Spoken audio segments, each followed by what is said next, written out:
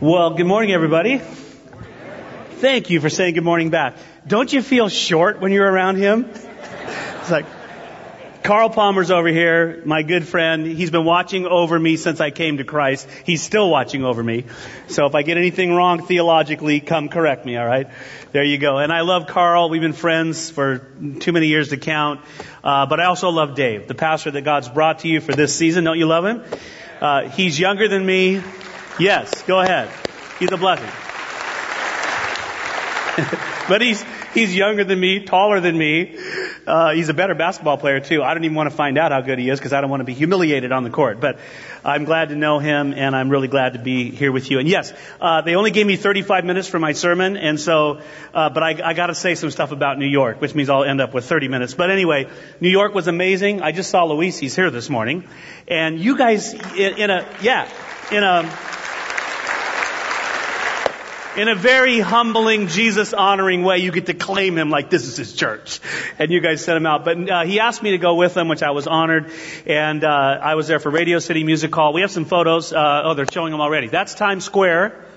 That's Luis Palau in Times Square. There were signs all over the city on taxis and buses. And we timed the program because some of the big screens that you see on the buildings kicked in for an hour. And so we thought, what do we want on those screens for an hour? Because there was thousands of people right in the square, but then people were streaming by the whole time. So we said we want Toby Mac singing about Jesus, and we want Luis Palau preaching about Jesus. And so there it was. And decisions were made right there in Times Square. This is Central Park. Leave that one up for a second. This is taken from the stage, and you can see the skyline in the back. And like Dave said, this is a culmination of 2 months of events, 115 events, 180,000 people came in person. There were millions more reached through media, through live broadcasts, etc. More than 10,000 decisions. Here in Central Park, you hear those numbers. But numbers are people. So one story, there was a guy who's a president of a bank in the Midwest, and he had chaired one of the festivals years ago and hadn't been to a Luis Palau festival in 8 years, but he came to this one and he was challenged to help with counseling. So he decided to go way back in the back and see if anybody back there would want to give their lives to Christ. And so when Luis gave the invitation, he had people raise their hand and wave it, and you could see how far back that is. Well, he's back in the back, and there were 16 people going like this. And so he was the only guy back there, so he gathered them all in a circle and led them in their commitment to Christ. What he didn't know is while he was doing that, his own 11-year-old daughter was up at the front by the stage giving her life to Jesus. So these stories are amazing. And I'm going to tell you one more in my teaching. But before we get into our teaching, and then I'll have only 29 minutes, I just got to say thank you on behalf of our leaders at the church formerly known as Solid Rock. We're Solid Rock at Jesus Church. Now we're a Jesus Church family. We have West Side over by Washington Square, Bridgetown downtown, and then Sunset out in Hillsboro. And, being here this morning is kind of, melancholy for me. I remember up standing on this stage and leading worship in 2002 when we were a Saturday night gathering here called Solid Rock Fellowship.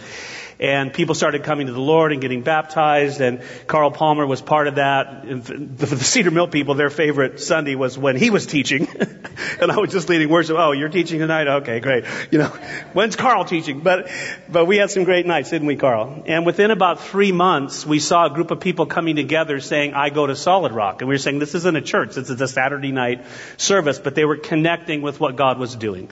So without telling you the whole story, the elders wrestled with this, we prayed, and we were sent out in 2004, 11 years ago. And then I came back a year later. You invited me to come back, and I think the last time I preached here was 2005, 10 years ago, to report on the great things that God was doing. But this church, Carl's humility, Cedar Mill's generosity, launched us, and they basically said, we're not going to let you fail.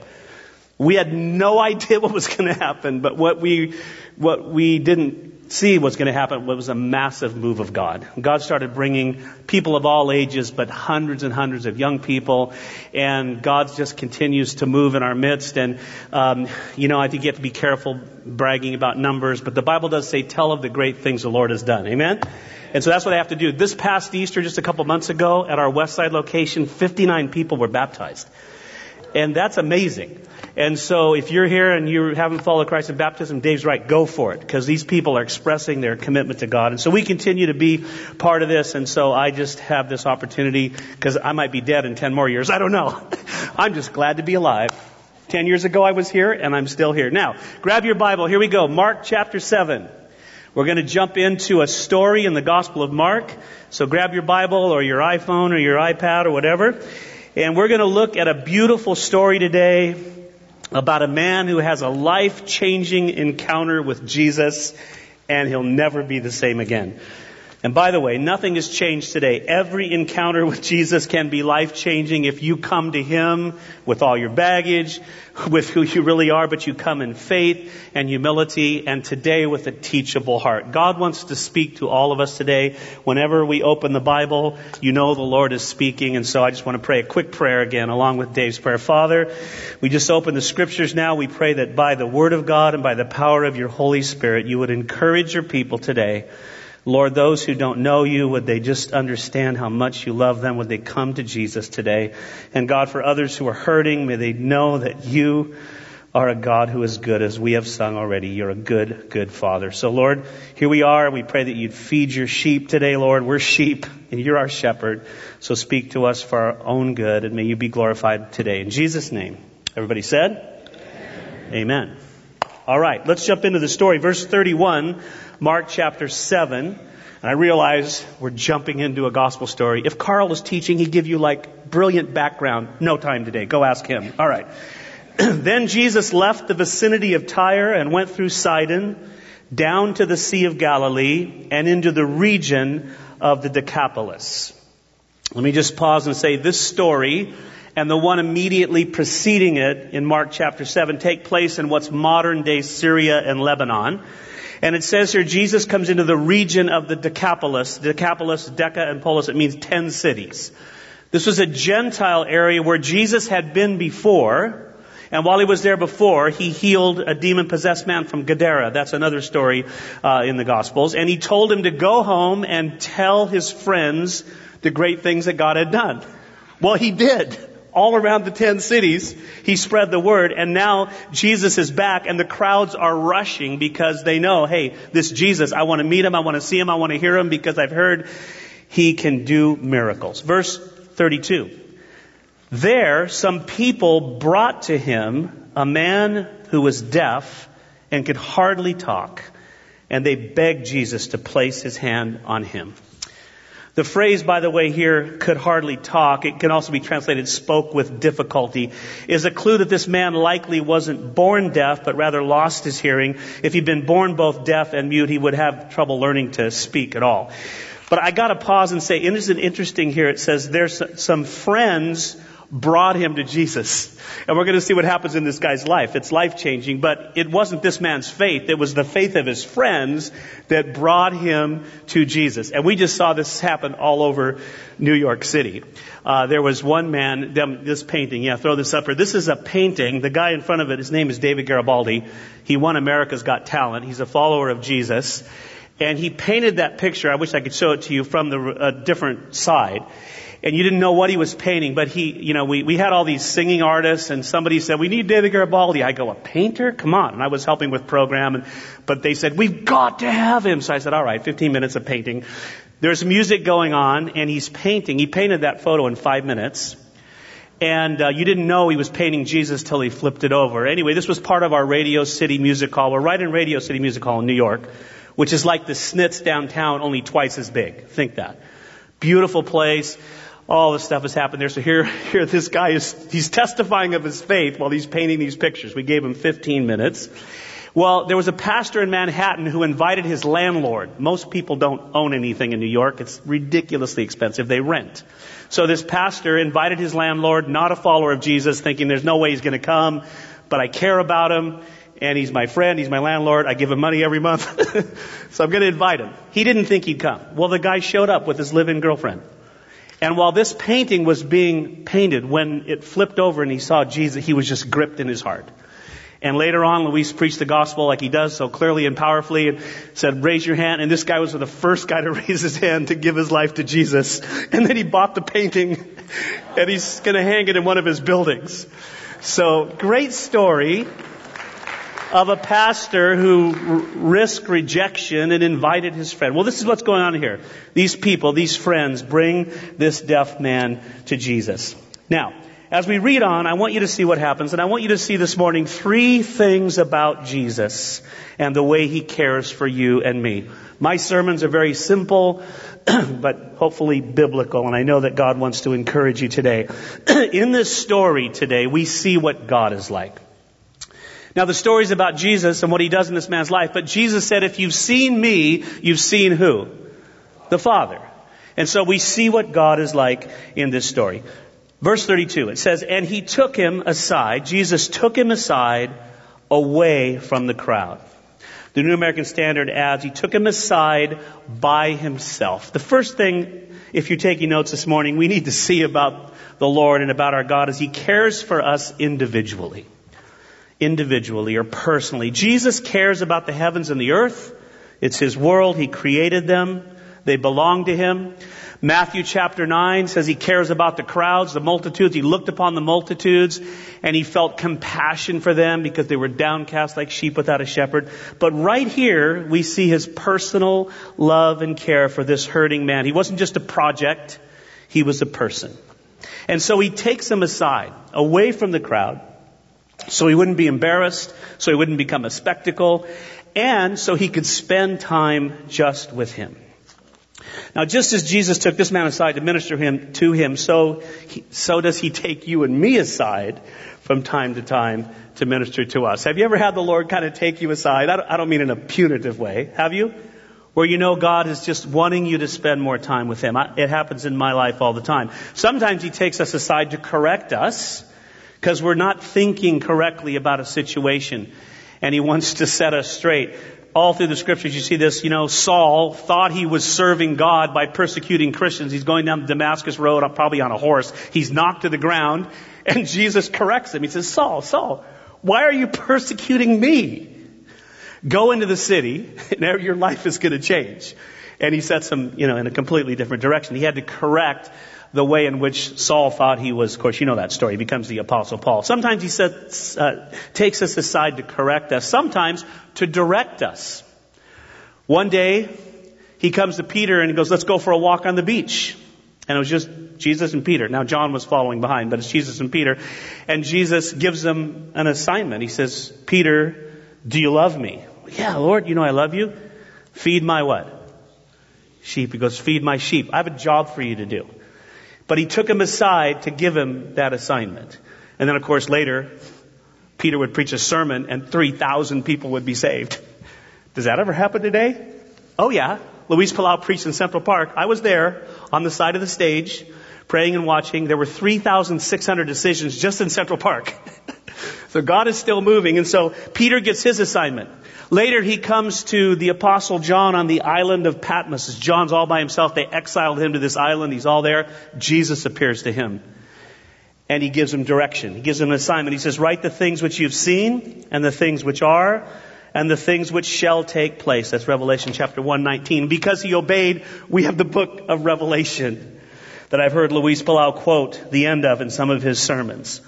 He takes us aside to correct us. He takes us aside to direct us. But sometimes he takes us aside just to comfort us or console us. Remember the story of Mary and Martha? Their brothers died. They're grieving. Jesus shows up in town. Martha sees him first. He goes, go get your sister. And she comes to Mary and she says, the master is here and he's calling for you. Because he wanted to talk to Mary. And Mary came, and the Bible says, John 11:35, Jesus wept. He wept with her, he comforted her, and then of course he did something about the situation. He raised her brother from the dead. And here in our story, he comes to this man whose name we don't even know. He's just the man born deaf and dumb. That's all we know about him. But Jesus saw his heart, saw his need. He came to him. He took him aside individually so he could do him good personally. And maybe you're here today and you're hurting in some kind of way and you're longing for your husband or your wife or somebody you thought was going to be with you and they failed you and you feel like nobody really understands or nobody cares. Well, Jesus does. Do you agree with me? He cares about where you are. Psalm 27, I love this. David says, even if my father and mother have forsaken me, the Lord will take me up. You know, like the last person that you ever expect to not love you is your mom, right? If everybody else hates me, my mom still loves me. That's for all the athletes on TV. So yeah, thank you for it. Hi, Mom. You know, they never say hi, Dad, hardly. It's like, hi, Mom. But what if your mother doesn't? Or what if she's not capable because of her own brokenness? What if she deserted the family? That's happening more and more now. And what if you, well, Jesus said, I will never leave you or forsake you. Therefore, I can confidently say, the Lord is my helper. What shall man do to me? You know, being here today, I just have all these memories when we were here for a year and a half on Saturday nights. We used to sing a song here by a guy who actually helped us with the festival in El Paso, Texas. He wrote this song called He Knows My Name. Maybe you've heard it, but it goes like this. I have a Father. He calls me His own. He'll never leave me, no matter where I go. He knows my name. He knows my every thought.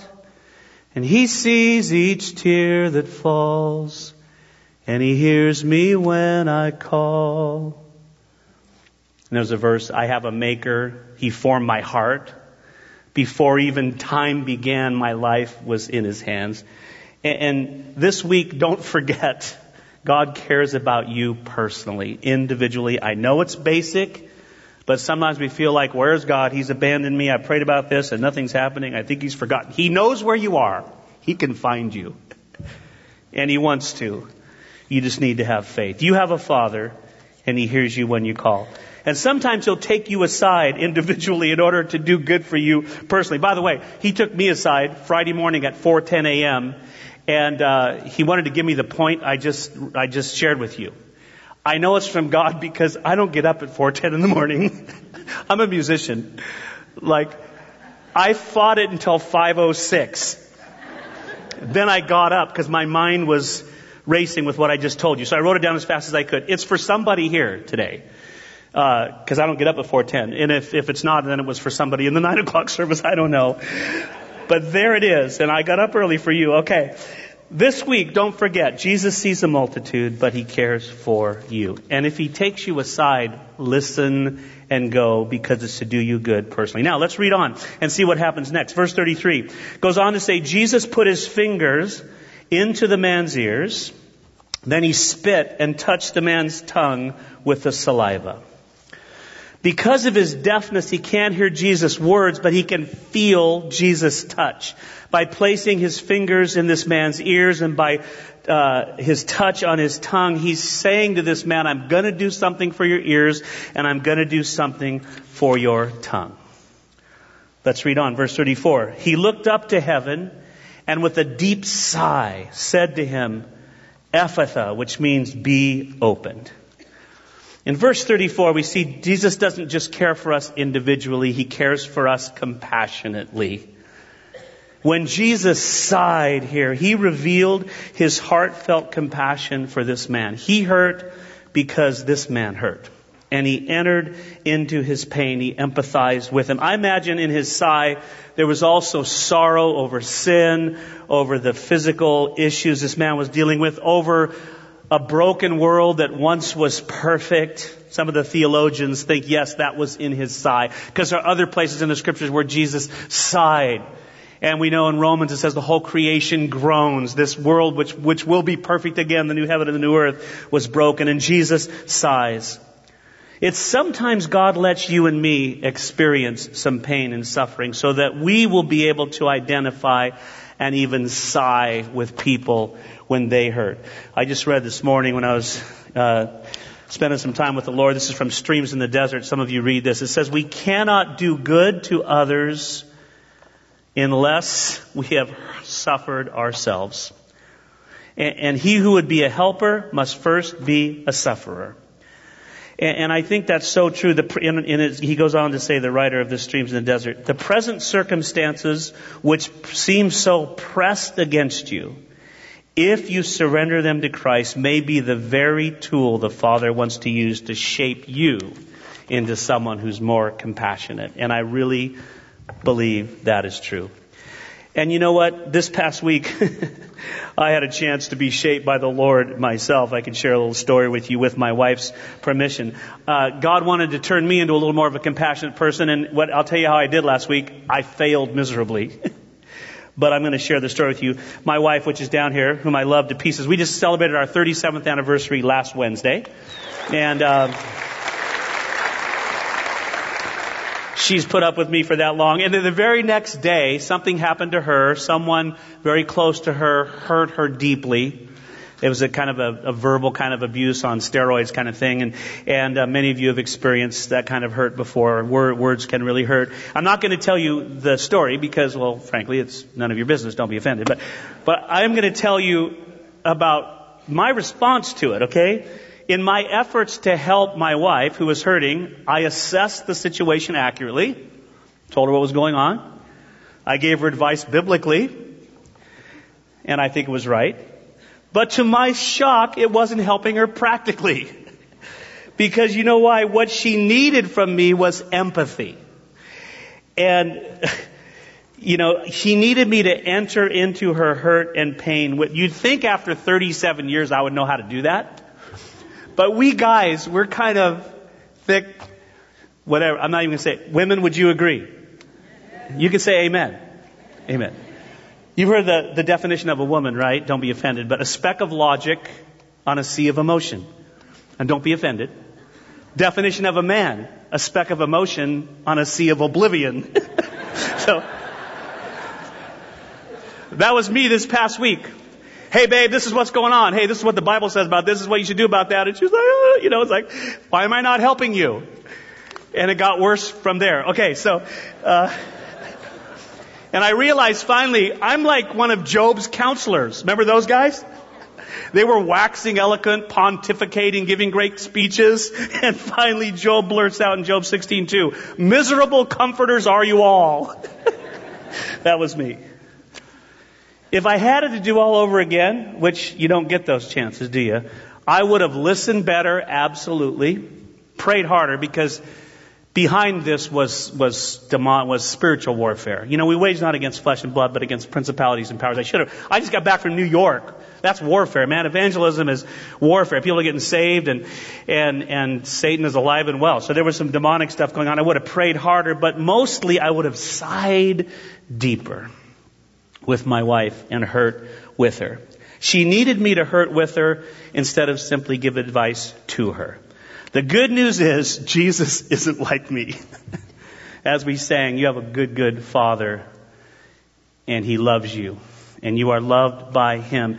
He's called in Isaiah 53, the man of sorrows, acquainted with grief. Whatever you're going through, He knows what it feels like.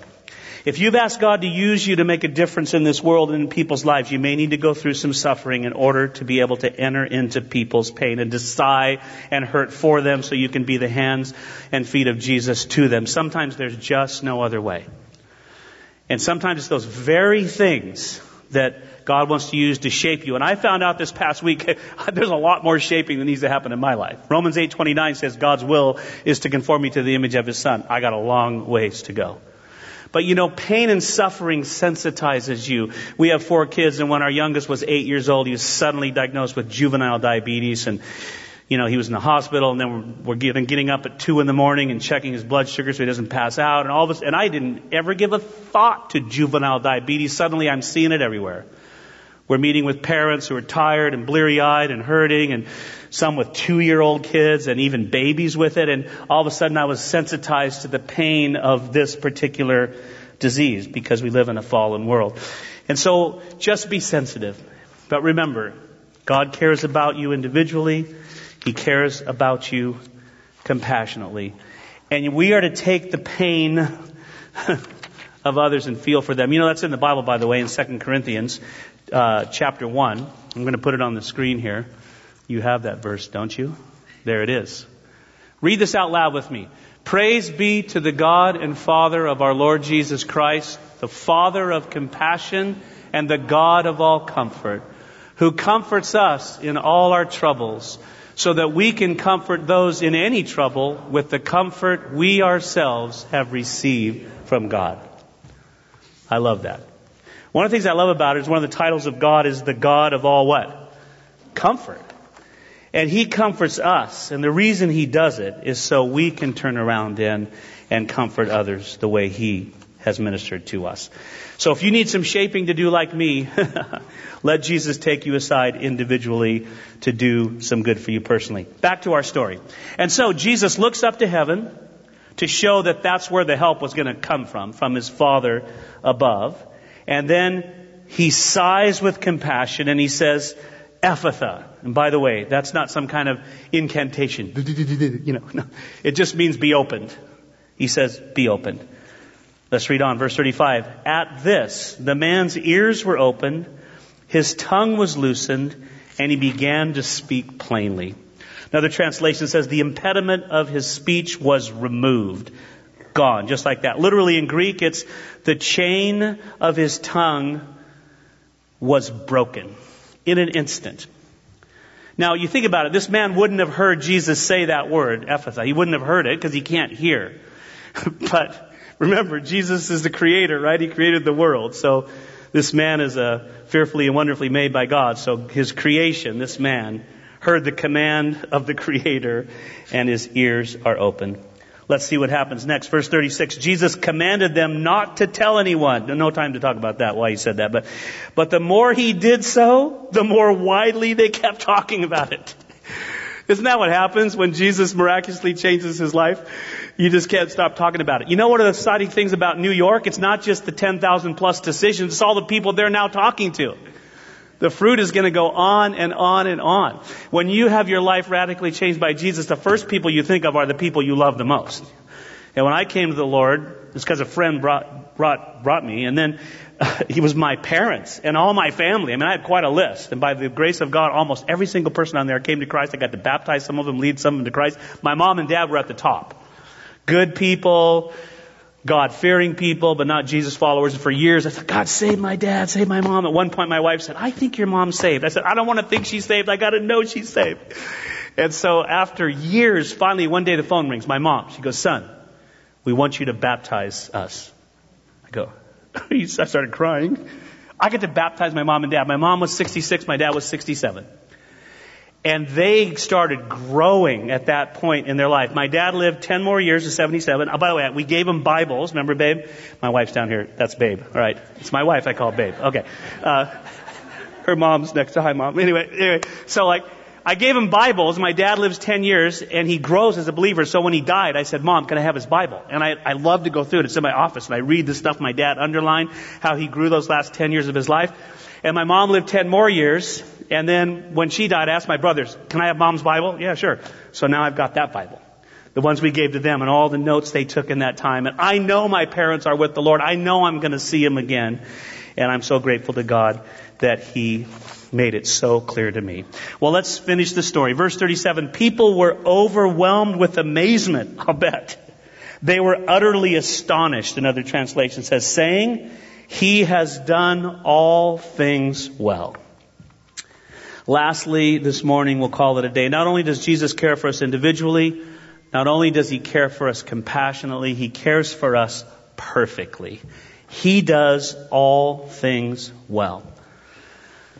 Mark's gospel, unlike Matthew, is written primarily to a Gentile audience, and there's very few Old Testament references, but there are actually two in this passage. The phrase, He does all things well, if you'd read that as a Jewish man or woman who knew the Torah, it's an allusion, of course, to Genesis chapter 1, verse 21, where God made the world and said, it is what? Good. The Son's work in redemption is like the Father's work in creation. It's good, it's done well, it's perfect, leaving nothing to be desired. The second is found right here in verse 37, a little bit in verse 32. It says, they said He has done all things well. He even makes the deaf hear and the mute speak. This is something only God can do. And it's a clear reference to Isaiah chapter 35, which we'll throw up on the screen, which says, then the eyes of the blind will be opened, and the ears of the deaf will be unstopped. Then the lame will leap like a deer, and the tongue of the dumb will shout for joy. When the Bible says here, He does all things well, any Jewish men or women who knew Torah, they would have been thinking Isaiah 35. This is something only God can do. Messiah is here. The King of the world. He's come to rescue sinners, and He's opening the ears of those who are deaf, the eyes of those who are blind, and He's even causing people who can't speak to have their tongue completely loosed. Some of you know my wife's story. She's right down here, that she heard perfectly till she was 26 years old, and then over a period of the next 20 years, she slowly went completely deaf. And there's amazing story there of what God did in her life and how elders anointed her and what God did in her heart. But I know her world because I live with her. And she does have a device that's hooked up to the left side of her head called a cochlear implant. Some of you know what those are. With that on, she can hear, albeit imperfectly. She knows my voice. We can even talk a little bit on the cell phone. But whenever we walk, I need to be on this side of her. But I see her world. I watch it every day. You go into a store and the person says, it'll be $33.29. And she has no idea what the person said. And they look at her like, what's wrong with you, stupid? And I know her world. But let me tell you, when she sees Jesus face to face, just like Isaiah 35, she's going to leap like a deer when she hears His voice. And I just hope that I'm close enough to see it happen. I know there's no marriage in heaven. I know that. But, we're friends, right? I hope I can watch my friend, I like what Luis said years ago. He said, hey, if we're dumb enough to know each other down here, don't you think we're going to know each other up there? Right? So hopefully, babe, we'll be really close. And I'll watch when you can hear perfectly again. God's going to give her like an awesome sound system, I think. I guess you won't need sound systems up there. But anyway, and Laura, who's down here, you're going to climb that rock wall and then fly off. I don't know if we're going to fly in heaven. I think we are, but whatever. By the way, we've been to Black Forest Academy. I got to talk to you afterwards and taught on the family. So it's interesting we're sharing together here. Well, if you know Jesus today, you can be confident that He does all things well. Philippians 1:6 says, He who began a good work and you will perfect it until the day of Christ Jesus. He's going to perfect it because He does all things perfectly. You and I, we don't even know what's going to happen tomorrow, do we? Proverbs 27 says, don't boast about tomorrow because you don't know what a day will bring forth. And James tells us the same thing. But we know a glorious future awaits you. And we know the kind of God we serve. He's a good Father. He does all things well. And He loves you individually, He loves you compassionately, and He loves you perfectly. The Dutch evangelist Corrie ten Boom said this, and I love it. Never be afraid to entrust an unknown future to a known God. You say, I know my Father. I know what He's like. And He does all things well. My wife is going to hear. Laura's going to run and walk. And we have a glorious future awaiting us. One last verse. I just like the Bible. I like to use it. So I was reading Isaiah 35 because I wanted to quote that verse for you. Well, I went to the last verse. My son, John Mark, is a pastor. This is like one of his favorite verses in the Bible. He struggles with depression in his own life and he finds victory in Christ. But this is how Isaiah 35 ends, talking about the glorious future that awaits every follower of Jesus. Therefore, the redeemed of the Lord will return and come with joyful shouting to Zion, and everlasting joy will be upon their heads. They'll obtain gladness and joy, and sorrow, and get this, sighing will flee away. Jesus won't be having to sigh. The creation won't be groaning. We'll be full of gladness and joy in the presence of the Lord. And I just want you to realize that's a reality. And right now you're called to preach the good news, to treat other people the way God treats them and cares about them as individuals, to be compassionate about what they're going through, and to tell them they have a good Father. Because we have a God who does all things well. Amen? Amen. I'm going to ask you to set your stuff down and stand together for prayer. And I want to just pray for us as we wrap up this morning.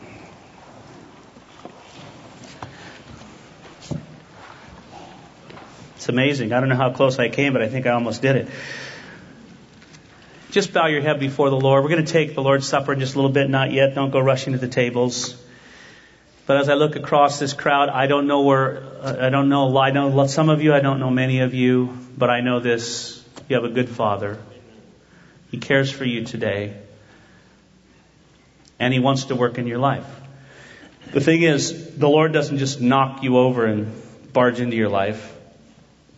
If you want a touch in your life today from Him, whatever your need is, you need to come to Him believing in faith. You need to come to Him humbly, admitting your need. And you need to come to Him really with a bit of desperation. Lord, I need you. And maybe you're here today and you've never actually given your life to Jesus. And maybe you kind of have in your heart, or you prayed a prayer, but you haven't even been baptized yet. It might be that today you realize, oh my gosh, God wants to be so much closer to me and so much more real to me, but I've got to take this step of obedience and follow Him in baptism. And you just go tell one of the pastors today, sign me up. I'm coming. Maybe you've never prayed and asked Jesus to forgive you of your sins and come into your life. Right now you can just say, Jesus, save me. I believe you died for me. And I receive you right now. You can walk out of this place not hoping you're saved, but knowing you're saved. Others of you, maybe you're like me. Maybe you're giving a bunch of answers to people, but in reality there's no compassion. Maybe you know a lot of scripture like I was quoting at my wife, but people are longing to know the love of the Father coming through you. Maybe some of you need to ask someone's forgiveness this week. I don't know. Whatever it is, I know that we have a good God, and He's so longing to take you aside and minister to your heart. And so, Father, I just pray during this time of communion, as we remember how you tangibly showed us that you're a good God, and we remember that you saw our state and did something about it. May we this week go around being your hands and feet, touching people, blessing people, and being sensitive to be used by you. And God, when you want to take us aside, whether it's for correction or direction or just to love on us, I pray that we would respond quickly. Spend that time in your presence so we can serve you well and represent you to others. In Jesus' name, amen. We're going to come to the tables in just a minute, and this is a tangible reminder that Jesus gave us to do. He said, do this in remembrance of me.